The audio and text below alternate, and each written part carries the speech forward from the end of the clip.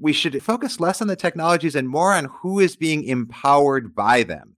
And that will often be the companies that are developing and deploying and making choices about the choices we'll have, the control we will have. What might this mean practically? Well, if you have a small number of automated driving companies, right? If, again, our number of drivers goes from several 100 million to 6, they will have incredible power over the way that we physically get around. And there's been lots of discussion about the power of platform or intermediary companies in how we digitally interact. But the physical world still matters too.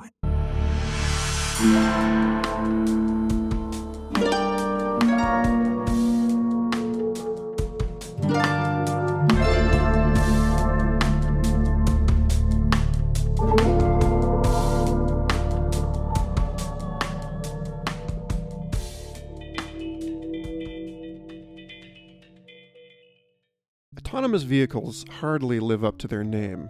The goal of true driverlessness was originally hyped in the 1930s, but keeps getting kicked further and further into the future as the true complexity of driving comes into ever sharper and more daunting focus. In 2022, even the most capable robotic cars are not self-determining agents, but linked into swarms and acting as the tips of a vast and hidden web of design, programming, legislation, and commercial interest.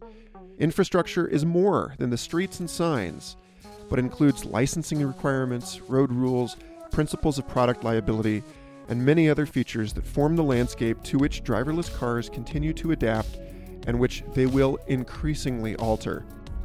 While most ethical debates about them seem to focus on the so-called trolley problem of how to teach machines to make decisions that minimize human casualties, there are many other wicked problems to consider. Is automated driving a technological solution or a policy solution? Should policymakers have the same expectations for automated and conventional driving? How safe must an automated vehicle be for deployment? Should humans or computers have ultimate authority over a given action? Should harm that a human could have prevented somehow outweigh harm that a human caused? Given that a hacker could infect entire fleets, maps, or real-time communication between cars, how much new risk are we willing to take to reduce the more traditional safety hazards with which we are familiar? And perhaps most surreally, how do you ticket a robot? And who should pay? Welcome to Complexity, the official podcast of the Santa Fe Institute. I'm your host, Michael Garfield, and every other week we'll bring you with us for far-ranging conversations with our worldwide network of rigorous researchers developing new frameworks to explain the deepest mysteries of the universe.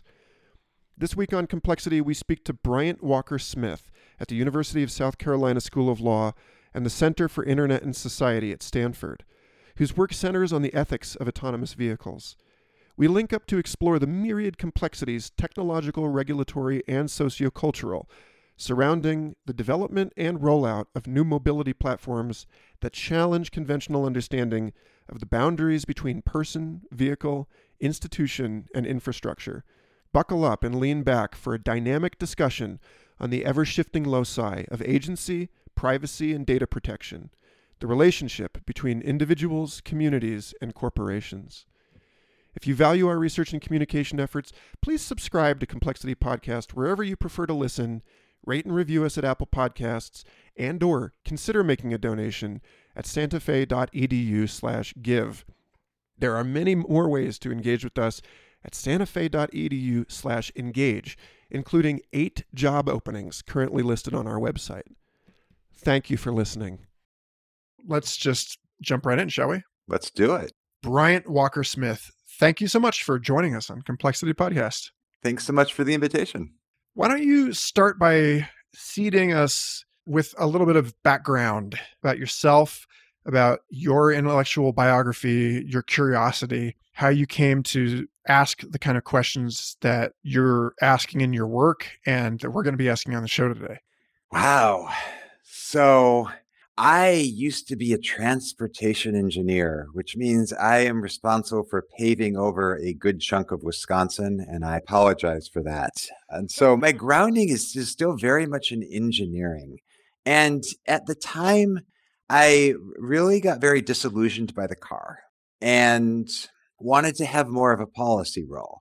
but I still retained an interest in transportation. So over a decade ago, when I started learning more about automated driving, I was intrigued in part because it was transportation and in part because I thought I might be wrong. And that's always exciting. People always say that the car epitomizes freedom. And it's like, well, no, it doesn't. It doesn't if you're stuck in traffic or you can't drive or you're breathing in pollutants or you're dead because of a crash. But automated driving said to me, well, it's not going to be a panacea. It absolutely cannot be. But maybe if it's done right, it could bring some of that promise to our society of greater mobility and greater safety and greater opportunity. So that idea that I might be wrong about the car was enough to get me intrigued. And what that really grew into was an excitement about the relationship between law and technology, what I call the law of the newly possible. And that means it's in some ways technology agnostic, right? We could be 10,000 years ago and the horse is domesticated and we're exploring the relationship of the horse to society. Or we could be, 100 years in the future and aliens give us incredible technologies and we're exploring how those are going to change our lives. Or we could be, roughly in the present and talking about all of the exciting technologies that are coming our way to challenge and help us. And it's that relationship that really, really gets my attention. And so how did you end up in the ambit of SFI? I guess between engineering and the rest of that stuff, I went and became a lawyer and then a professor. How did SFI reach out? I think it was a lot of work I've done on risk, on understanding what risk means, and then my approach to it, particularly my sense of the trustworthy company, that we should shift more of our policy discussions and even legal discussions from asking, does the public trust a technology, which is a pretty meaningless question to me, to instead, are the companies developing and deploying these technologies worthy of our trust? And that becomes a more interesting and important, in my view, useful question. So some combination of that, we should really have them on to justify their decision. Why did you bring me here? Defend yourself. Well, I think that pivot is really important. And it's related to a pivot that I see in a lot of the stuff I've been reading about your work on driverless cars with respect to the transfer of attention and therefore accountability, from someone sitting with their hands on the wheel to the company that programs the machine that makes this thing happen. So let's back it up a little bit here and let's lay out some basics. All right. You wrote this piece, Ethics of Artificial Intelligence and Transport. Yeah, provide an exegesis, please. Woo. Yeah. So as part of a broader book on the ethics of AI, I was asked to write a chapter on transport. And I suppose that's in my view, write a guide to the world or a short summary of history. Where do you begin? And so I wanted to emphasize that ethics is not new, that it's not just that suddenly we have artificial intelligence and therefore we have ethical issues. In fact, ethics has been embedded into transportation and our transport choices for centuries, from the beginning of transport. And so I try to take these three different topics, right? Transport, ethics, and artificial intelligence, and first give them some meaningful bounds so that we can actually have a chapter rather than a series of books about it. And then second, highlight a few of the key issues that I saw that really presented ethical choices for this realm. How we approach automated driving as a solution of technology or as a solution to our policy dilemmas. What it means to expect more or less from automated driving. What it means to give authority to a computer versus to a human in the context of transportation, and then what all of these mean for the changing dynamics of power among individuals and companies and governments, really in all of us. So let's defocus a bit here. Okay. You mentioned that in a piece you wrote for the New Scientist republished in Slate that ever since the 1930s, self-driving cars have been just 20 years away. And, it's funny you say many of these earlier visions depended on changes to physical infrastructure that never came about, such as special roads embedded with magnets. Infrastructure, however, you continue, is more than just roads, pavements, signs, and signals. In a broad sense, it also includes the laws that govern motor vehicles, driver licensing requirements, rules of the road, principles of product liability, to name but a few. This is interesting in the same way that David Krakauer and Dan Rockmore just wrote a piece last year about how the coronavirus was not merely infecting bodies, but infecting supply chains and belief systems and this kind of thing. And so, I'd like to take that kind of multi-scale zoom with you here. And yeah, if you can kind of give a little bed now that we've planted the seed, if you can provide people some context, like when we're talking about driverless cars, where are we now in February of 2022? Where are we? Where are we going? Yeah. Yeah. So the good news is that even though automated vehicles have been 20 years away since the 30s, in the last decade or so, they've only been 5 years away. So I guess that's progress. A little sarcastic about that. Actually, there are places right now where there are legitimate automated vehicles. There's a suburb in Arizona. In San Francisco right now, there is a very limited deployment. And these aren't the kinds that you'll read about in most press releases where there's still a human supervising. These are actual automated vehicle deployments where the companies involved have said, we have enough confidence in the reliability of our system that our vehicles will not be supervised in real time by an individual human with the ability to directly intervene in the driving. Now, still, there are all sorts of caveats right there. So I roll my eyes at the hyperbole of language that we've seen in this field. One company decided to call its driver assistance system full self-driving. Not only is it not full self-driving, it's not even self-driving because it requires a human driver.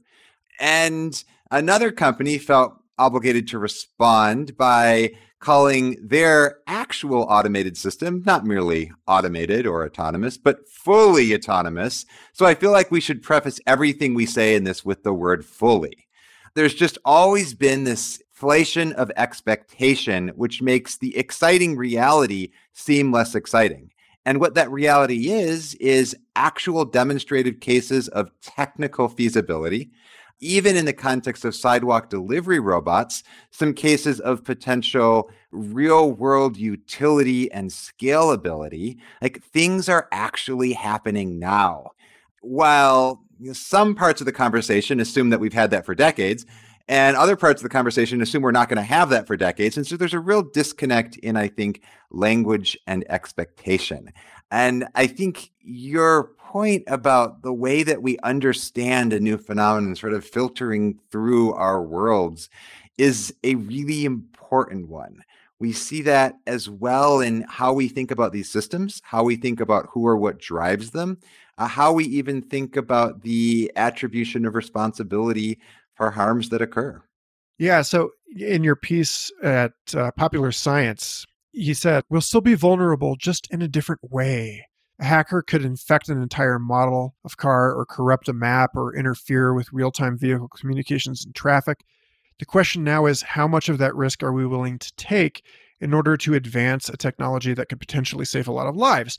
Now, there's obvious appeal to just getting in bed and then the bed carrying you to your job, and maybe your job is in a different state. Vistas opened up by this are profound, and the economic possibilities are fascinating. But I mean, even in popular culture, you've got Amazon's TV series Upload, where the main character dies due to his driverless car being hacked.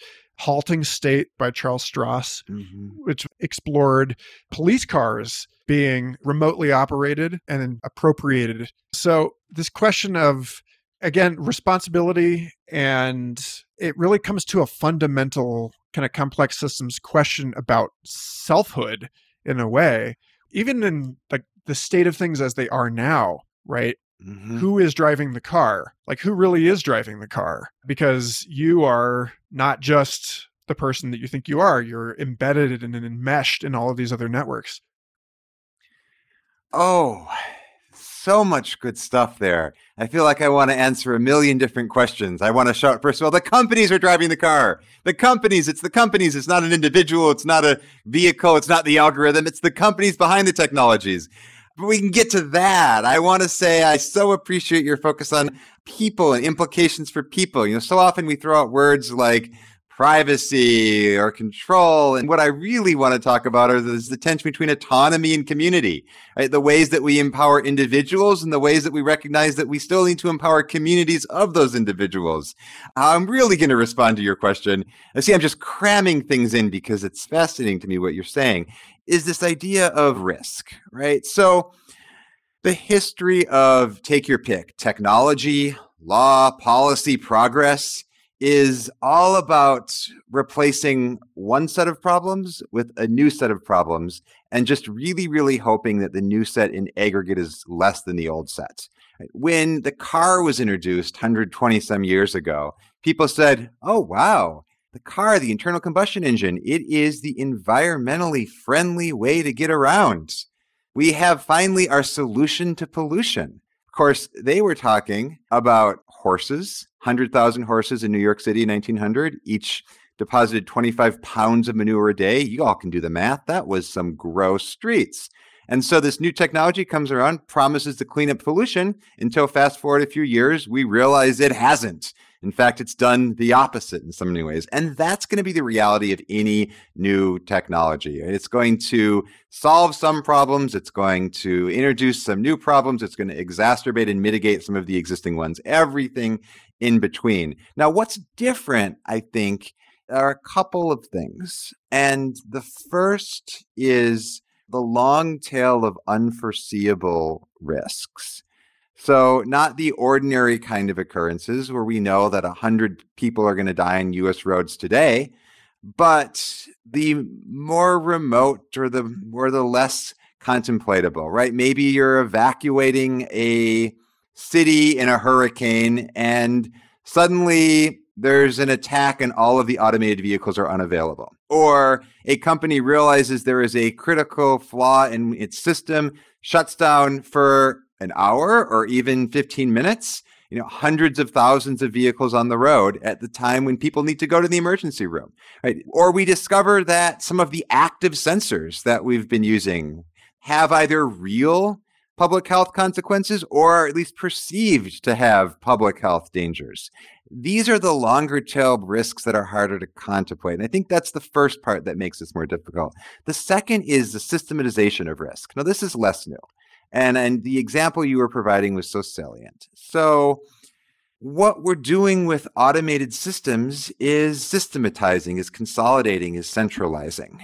The analogy I might use is back 1800s, there were a bunch of small family farms. There wasn't a lot of regulation of them. And if a cow got sick, then the family or the village might get sick. And then what we did is said, well, what if we took all that milk and we shipped it to a central processing plant and then we pasteurized it and we inspected the plant? That would be safer. We would catch these pathogens. We would have a better system. That's great when it works. When it doesn't, that means the spoiled milk is going to thousands of people rather than dozens. So automation is much the same, right? We have possibly the chance of designing better, more effective, more redundant, ultimately safer, or more societally beneficial systems. At the same time, when things go wrong, they could go worse wrong. Worse wrong is a term, right? Oh, yeah. I'm thinking about this in terms of the conversation I had with Doyne Farmer, also Martin Scheffer's work, whom look at autocorrelation in complex systems and how autocorrelation is an early warning sign of collapse. As soon as everyone is following everyone else's trades, then it's time to sell your Bitcoin, right? And there's something about that in this, as sleek and sexy as the idea of a flock of cars following each other at like 6-inch intervals is. We're talking about the latencies in this network and everything you just said. The scale at which this is all being operated and centralized means that it's not quite the same as like somebody falling asleep at the wheel on I-70. So thoughts on that? Yeah, it isn't the same. And yet what we know is that it's not one person falling asleep at the wheel. It's hundreds of thousands of those instances and things like them, right? There are 11 million crashes in the US every year. This is a massive scale of individual failings and also to recognize systemic failings in the way we design our roads and our vehicles and everything together. So the magnitude of that problem is so great. And to the extent we're trying to control at the level of the individual driver, we're never going to succeed because humans are unique and special and weird. And automation gives us that opportunity to systematize, to have not hundreds of millions of drivers, but, 6 drivers or 8 drivers, depending on how many companies there are that are ultimately doing automated driving. And I think that's one of the real challenges because humans are just bad at perceiving risks, right? We exaggerate some and we minimize others. We pay attention every time a plane crashes, but we don't pay attention when at least that many people die in a week on the roads. And I think automation is going to capture our attention, particularly its failures, in a way that these individual human failings do not. So it's both a technical conceptual problem and it's just a societal or psychological problem in terms of the risks that we perceive and evaluate, appreciate, and pay attention to. Yeah. So interestingly, again, with this issue of human attention and risk management or mismanagement, I was reading your stuff and I was thinking a lot. I was a Google Glass Explorer back in 2013 and 14. Really? And I was reminded of the story, the cautionary tale, I guess, of Cecilia Abadi. I think that's how you say her name, who was ticketed for using glass in her heads-up display to navigate while she was driving. But the ticket got dismissed because they had no way of proving that she was actually operating the heads-up display while in the vehicle. But it was one of these things where California Vehicle Code 27602 prohibits operating a video display in front of the driver's headrest where it can distract the driver. Excuse me, electric cars now all seem to project displays up under the windshield.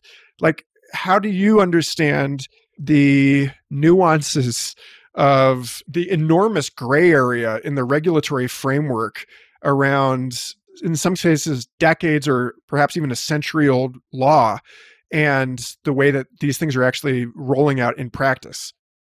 Yeah. I had this image of a Model T with a video display in it, and I was cracking up. Yeah. And you're cranking it, right? Like Uber wouldn't work. Uber wouldn't work at all if you actually obeyed the drivers can't look at a screen rule, right? So, yeah. Oh, goodness. And maybe it shouldn't. We could talk about the responsibility of Uber for what its drivers do. So one of the important points you make is that there's all kinds of existing law that applies to new technologies, right? So often I'll hear people say, oh, well, there's no law on X. Oh, there was no law on automated driving. And my response is, well, yes, there is. There's generally applicable law, right? The vehicle code still applies. General criminal statutes still apply. You don't get to do dumb stuff and kill people with new technologies. And so we have all this existing law that sometimes fits very awkwardly, including in a number of states, these restrictions on what are often described as television displays or receivers. So there's a little bit of wiggle room in the actual statutory language, but they were intended to apply to prevent distraction. And when we have video devices that are intentionally distracting, say you're playing a video game in your car, well, that's one thing. When it is conducive to driving, that's another, and the statutes often contemplate that. The mistake that I think people often make is they say, oh, well, because there's no specific law, then the thing must be illegal. And that's also not true, right? We don't wake up in the morning and quickly consult our legal codes to see if we're allowed to go to the bathroom or then allowed to leave the house and walk down the sidewalk. We presume that we can do things that they're legal unless they're specifically illegal. And so that creates both a lot more flexibility for new technologies and a lot of these bizarre complications. As you've pointed out, these older laws kind of hit in ways that we didn't expect. Yeah, just to go back to your Slate piece, I laughed out loud reading about how you mentioned that under Nevada law, the person who tells a self-driving vehicle to drive becomes its driver, and therefore that person may send text messages but may not drive drunk, even if sitting in a bar while the car is self-parking. So like you could be pulled over while you're in the bar. And this is so clearly a pile up in the meta sense between the pace at which these things are changing and the pace at which the regulation is capable of keeping up. Yeah. So just to say, drunk drivers are why we can't have nice things, right? They mess things up for everybody, including the law. So one of the reasons why laws on driving and operation are just so convoluted generally is that courts have had to adapt them to reach weird situations. The person passed out drunk in the driver's seat with the keys in their hands. Well, are they driving? Or the person who throws the keys from the car as the officer is approaching. And so we have these very expansive definitions of driver and operator.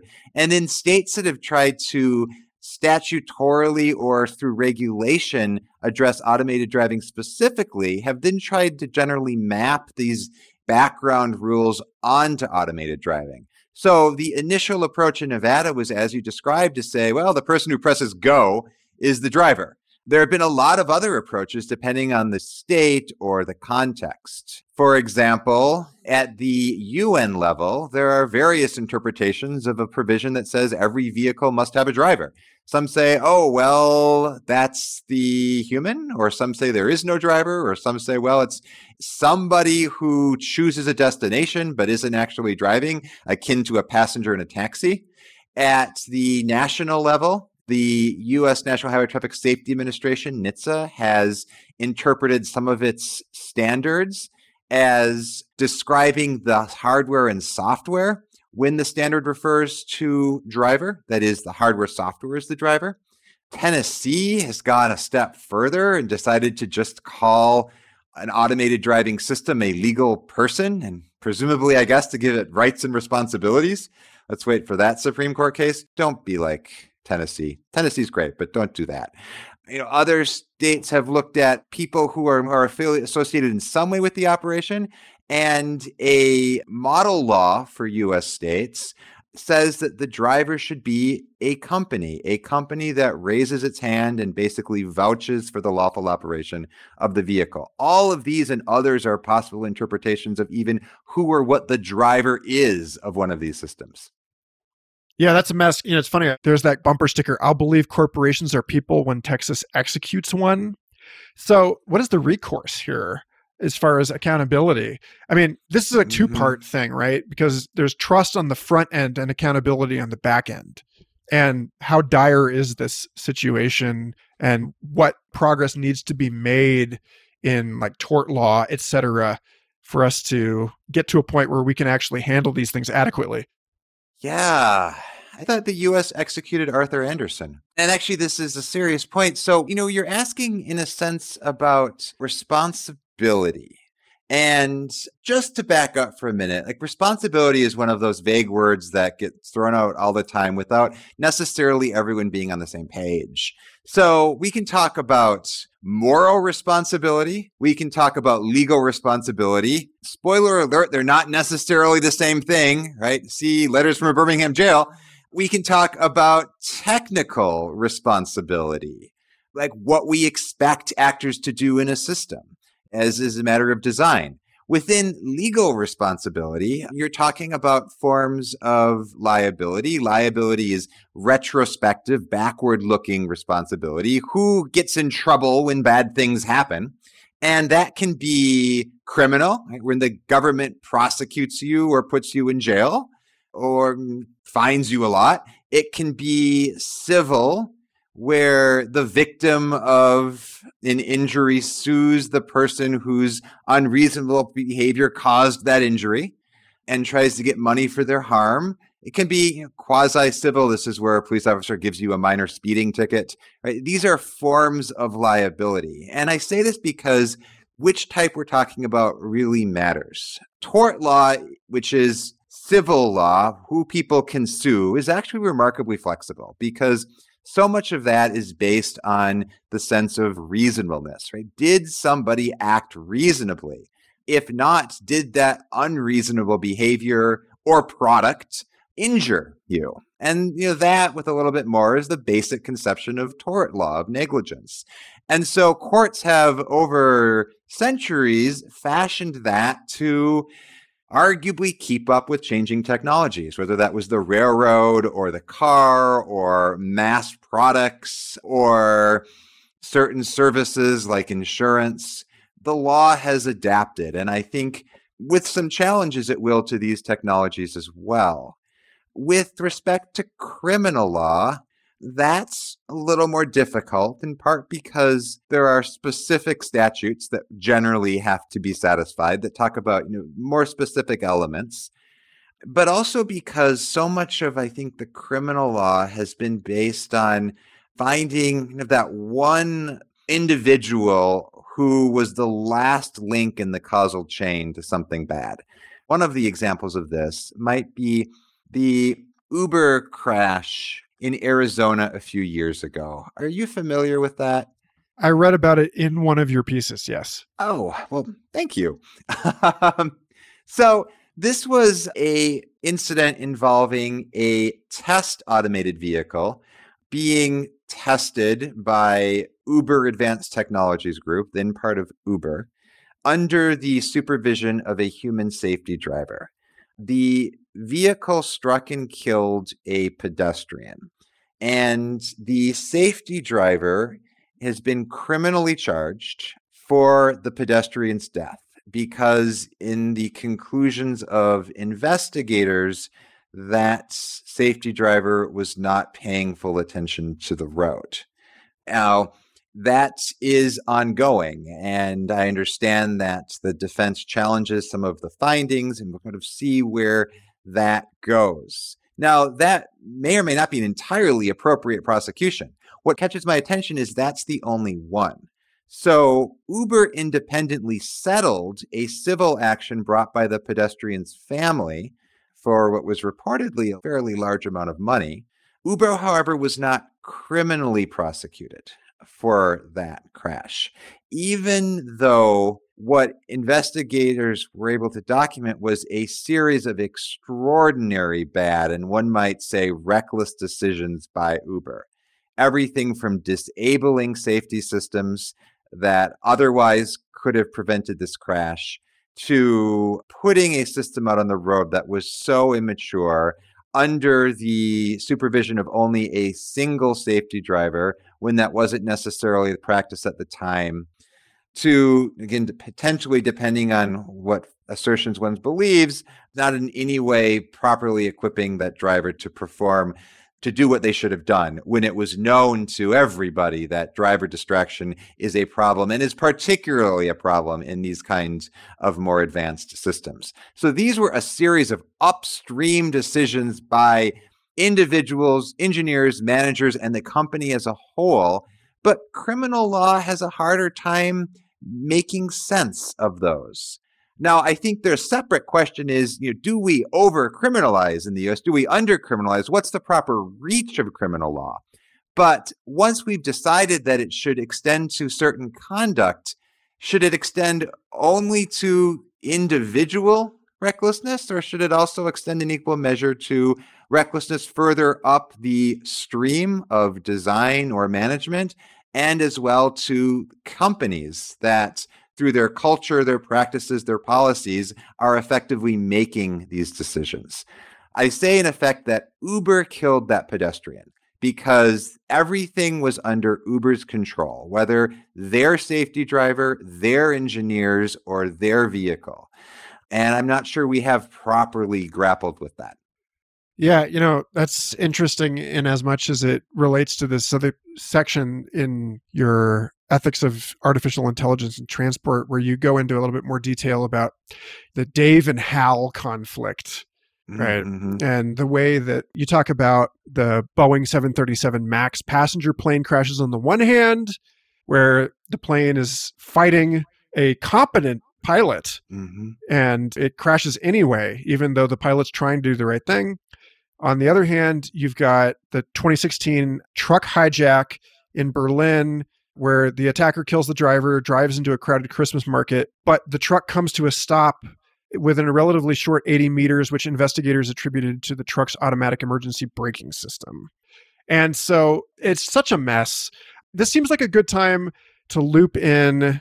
There's 6 layers, right? There's 6 classifications for automated vehicles. And you alluded to this earlier, that when we're talking about automation, we're not always talking about the same thing. People are already driving cars that do cruise control so that they're following at a safe distance. They're staying in the center of the lane. A number of different features have come in as like crutches to the human driver over the last few decades. So what are the Society of Automobiles and Engineers 6 levels? Well, let me ground this in a story of like 6 years ago. I was on a trip to Portugal, and tiny little narrow cobbled streets in Portugal. And it occurred to me that probably driverless cars will never make it in Lisbon, because it's just the navigability of these byways is a challenge even for human drivers. I mean, they were made for foot traffic, so there is a context dependency here in terms of the amount of automation that's even possible, regardless of the legal framework that would enable or prevent it.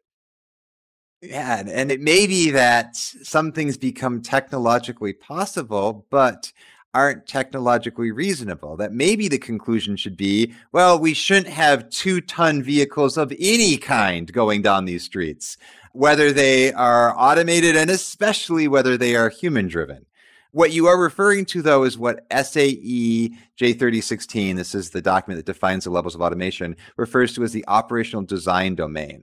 So the environmental conditions for which a particular feature is designed, whether it's freeways at low speeds or particular neighborhoods during the day when it's not snowing, or anywhere and everywhere. And the fancy word is ODD, Operational Design Domain, ODD for short. I find that it's almost like a point of rite of passage that every paper seems to have to just describe the levels of automation, whether or not they're relevant. And so if I would just make a call to anyone who's tempted to start your paper that way, and I've done the same, mea culpa, but I co-drafted them, so authorship pride, all that stuff. But my call is just like, step back and think, what distinctions actually matter for the point I'm trying to make, for the analysis I'm trying to do? It might be that the levels are really important for that. It might be that merely what we need to distinguish between is assisted driving of the kind that we have today that you were mentioning, and automated driving, the kind that we largely do not. That distinction may be sufficient. When we're talking about issues like privacy, it may be that it really doesn't matter who or what's driving the vehicle. What matters is the data that are being collected. And so focus on the relevant distinctions. I would offer broadly a few ways of thinking through these levels in associated terms. The first is, what is the type of trip? That is, when you get in a vehicle, what are you planning to do? And the first is where you must drive for the entire trip. Now, by drive, I mean rather narrowly, right? Paying attention to the vehicle, to the road, and to the environment so that you can steer, brake, and accelerate as needed. That's a narrow definition. Legally and even technically, you may have a broader definition. But one is you're driving the whole trip. The other is you will need to drive if prompted in order to maintain safety. So you might not drive, but at some point you may be prompted and you'll have to step in. Another is you will need to drive if prompted, not for safety, but in order to reach your destination. If you don't step in and drive, the system is going to pull off to the side of the road, which means you'll be reasonably safe, but you're not going to end up. Where are you right now, Michael? Santa Fe. You're not going to end up in Santa Fe. At least I'm not, if that's where I'm heading. The next kind of trip is where you will not need to drive for any reason, but you may if you want, right? So the option exists. And then the final is you will not need to drive for any reason, and you may not drive. It is not possible. There is no steering wheel for you to grab even if you wanted to. And so that lends itself to the types of vehicles, right? Vehicles you can drive, the ones that look like cars and trucks today, And then the vehicles you can't drive, the driverless shuttles that are increasingly being piloted across cities around the world. And then finally, that brings us to not types of trips or types of vehicles, but types of vehicle features. And this is where the famous, or depending on your perspective, infamous levels of driving automation come in. Right? For the lower levels, 0, 1, and 2, you're driving. These are merely assisting you, which means these features work unless and until they don't. That's not much of a promise. And at these levels, right, you're driving, you might be assisted with either steering or speed, or with both steering and speed. It's when we cross over to levels 3 through 5 that we're really into automated driving, right? So this maps back sort of onto the trips. You're not driving, but you might need to drive either to maintain safety at level 3 or at level 4, either to reach your destination, or if you can't drive, if you're in a vehicle you can't drive, you will not be able to reach every destination. So the car will say, I'm sorry, Michael. I'm sorry your name's not Dave. I'm just not going to take you down that street in Lisbon. It's outside my operational design domain. Would you like to continue going around the airport in Santa Fe? Right? Like that would be the limits. And that describes the operational design domain. The theoretical, hypothetical pony in the sky is level 5, where you're not driving and you can reach any destination that we would expect a human to be able to reasonably reach. That is a long time away, but as a practical matter, it might not really matter. Who cares if there's a forest road somewhere in Montana that your car can't reach if you can go everywhere you need to? Yeah, I'm certainly, Melanie Mitchell has addressed that in a lot of her work as far as the long tail of rare but intense failure modes for that kind of a situation. Yeah. And that's why it's easier to cut some of that out with the operational design domain and say, well, we're just focusing on, as I say, some combination of slow speed, simple environments, and semi-supervised operations. We're doing the easier parts. And so companies are likely to compete not on safety, but on this operational design domain, on where the system works. And as a company gets increasingly confident in the reliability of its system, it will expand the domains in which it is available. So actually, this notion of the concession of control and of choice, in the way that I'm just sitting here using an Apple computer, right? And so there are just things that are preset that, Cory Doctorow, who spoke at our Interplanetary Festival back in 2018, he talks about this a lot. About the way that Interplanetary Festival? Oh, yes. Actually, Jake Harper, who was working for Zoox, was part of our 2019 event. It was like bringing together music and scientists, and it was great. These people sound amazing. Well, we have a sister podcast, Alien Crash Site, that's committed to the thought experiment of what would their guests like to find in the wake of a hypothetical visitation? What technology do they believe would grant them the ability to learn the most they possibly could from that kind of a thing? Wow. In the Strugatsky Brothers Stalker kind of sense. Okay, like 2 classes that I'm going to teach sometime. One is the law of time travel, and the other is the law of alien encounters. And it's going to be just like you described, this thought experiment where we figure out what law would actually do. So, let's talk about that later. Well, I should put you in touch with Caitlin McShay, who directs the festival and hosts that podcast. But yeah, so there's this whole thing about, again, where the locus of control actually resides. And the fact that I'm sitting here on this computer that has really throttled what it's actually capable of doing in order to provide me with a tidy consumer experience is very much like the operational design domain that you're talking about. But that's where it gets messy in an area that we haven't really discussed as much as I would like, which is the public-private divide. And this is something that you explore in your work about the way that driverless cars may move certain things out of the sort of physical domain and into the digital domain, so that the automotive companies are making decisions that were traditionally being made by law enforcement agencies, or that there may require new layers of cooperation between police, private operators, automotive companies. I remember several years ago, Ford said, oh, we've got GPS in all these vehicles. We know when you're speeding. We're not going to rat on you. But eventually they probably will have to, right? Or they will at least decide that, as you mentioned in some of your writing, that a particular user is not allowed into the car. So that's a very interesting thing here, that I think, the idea of being sort of locked out of what might be your own property. These are complicated questions, and I'd like to hear you kind of expound on the folds, the complexities of that. Wow. Yes. So, first of all, automotive companies, and for that matter, internet companies with access to your phone, know far more about you than merely whether you're speeding. And there are instances where companies will act on information like that already. Yeah. The other is what you're really getting to with what it means to have choice or control. And this is true vis-a-vis technologies and vis-a-vis companies. So even in instances where a human might think that they're driving, it may be in the future that, the vehicle systems are intervening so frequently to stop them from doing stupid things, to keep the car from spinning out or to keep the car in the lane, that really their belief they're driving is basically an illusion. So many of these choices can be framed and limited and controlled through technologies, by companies through those technologies. And I agree with what you were describing, that we should, again, focus less on the technologies and more on who is being empowered by them. And that will often be the companies that are developing and deploying and making choices about the choices we'll have, the control we will have. What might this mean practically? Well, if you have a small number of automated driving companies, right? If, again, our number of drivers goes from several 100 million to 6, they will have incredible power over the way that we physically get around.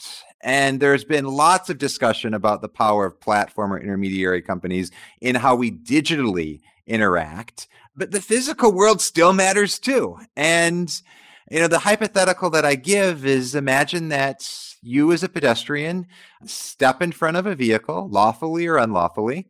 The vehicle stops, as it should, but it also uses its cameras to get a pretty confident sense of who specifically you are. And at that point, the company has some choices. It could do nothing. It could send your photo and name over to law enforcement. It could just boot you from its service. Say, well, you know what? We're giving you a timeout. You stepped in front of our vehicle. No more rides for you for a week. Or if it happens to control other, let's say, social media sites, it says, and, no more email for a week. Oh, that sounds good, actually. No more email for a week. As a punishment. And this is a form of potential private enforcement. I shared this years ago at a talk where the next speaker got up and literally called me an idiot. And then a few years later, the same group was deeply concerned that, in fact, there were some people being removed from social media for reasons that they did not necessarily agree with. So, these are things that not just are possibilities today, but if you go back in history, have been possibilities for a long time, whether it was company towns or the power of the railroads that led to the very notion of common carrier responsibilities and right of access. That is, recognizing that we may need to ensure that the public can access the public domain in a way that might include nominally private spaces. Yeah, it's funny, since you're feeling glib, that, you're just thinking about, it brings deplatforming to a whole new level when you're talking about an actual physical chassis that has wheels on it that you're riding around as a platform. You're literal platform. You're not allowed to get on it. Yeah. You touched on this just a moment ago. There's a related issue, which is the issue, again, to hearken back to the problems that people had with Google Glass and the complete flop that was as a retail consumer device. Data protection, because as you say in one of your pieces, many cars and trucks available today already collect driving data through onboard sensors, computers, and cellular devices. But imagine taking a dozen smartphones, turning on all their sensors and cameras, linking them to your social media accounts, and affixing them to the inside and outside of your vehicle. I don't think most people in the driverless car conversation, most people are thinking about the trolley problem, right? And they're not thinking about this whole other thing, which is, something that Kevin Kelly, who actually wrote about SFI in his book Out of Control about emergent engineering back in the 90s. He talked on Wired a few years ago about the mirror world and how, we're creating this perfect Borgesian duplicate of everything with all of these LiDAR cameras that we're placing everywhere. Again, on the one hand, sleek, futuristic. On the other hand, what? The very question, I remember one time I was in the mall with my Google Glass, and there was a guy waiting in line to pick up an iPhone 5, which records your fingerprint. And he looked up at me in the line outside the Apple store and he said, "Don't record me, bro." And I was like, "You're on surveillance camera right now." These are problems for which I don't believe that humans really are well equipped. And I'm curious what you think about the collapse of the physical and the digital and public and private in this way, like the way that what new affordances are we going to have to come up with in our understanding of what public space actually means and the rights of the individual in public space? That's a huge question, and I'm going to just drop it on you as the sort of climactic goose egg of this whole thing. It's quite an image. Goose egg with sensors on it. Yeah, remember when cameras on cell phones was a thing? And you couldn't bring your cell phone into the gym locker room? Google Glass is an interesting case study in its own right. But one of the things I often marvel at is how the privacy conversation or the ethics conversation goes, oh no, we really care about people's privacy. But if they don't realize that, then they're not going to get nice things.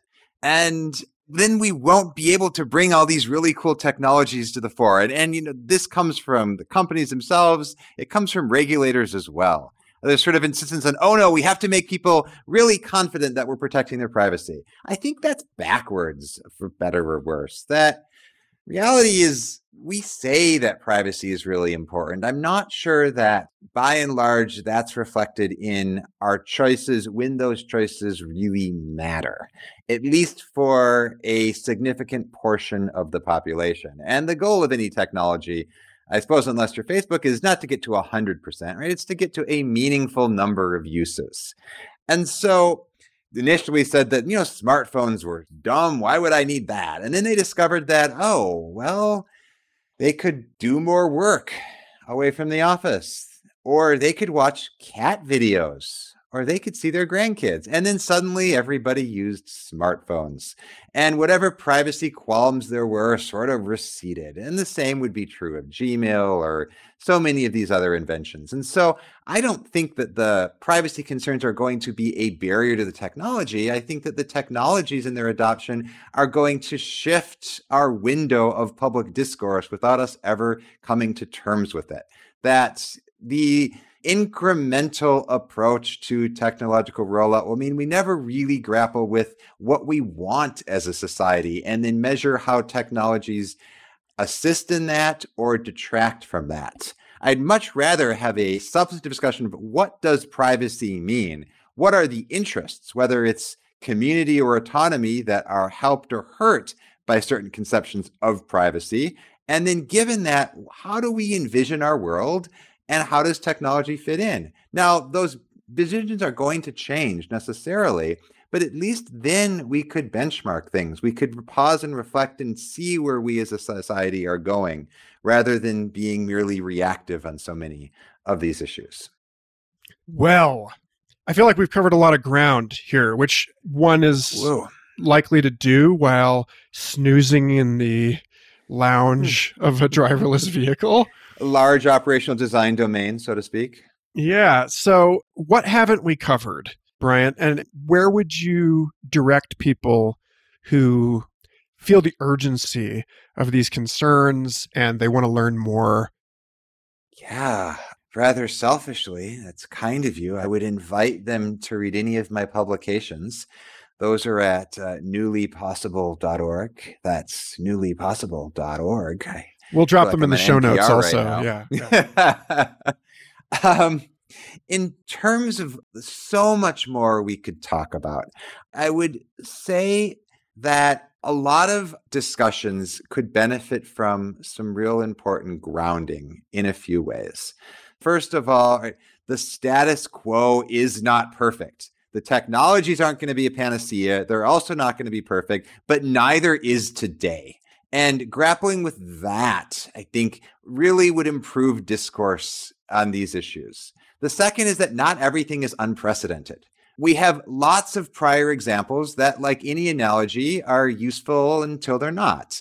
And a lot of value is figuring out what we can get from those examples and then what truly might be unprecedented. What really is unique about increasing automation, about whatever artificial intelligence is? Like, what are the truly new challenges and opportunities? And then as we think about that, it's also really important to not look at those in isolation.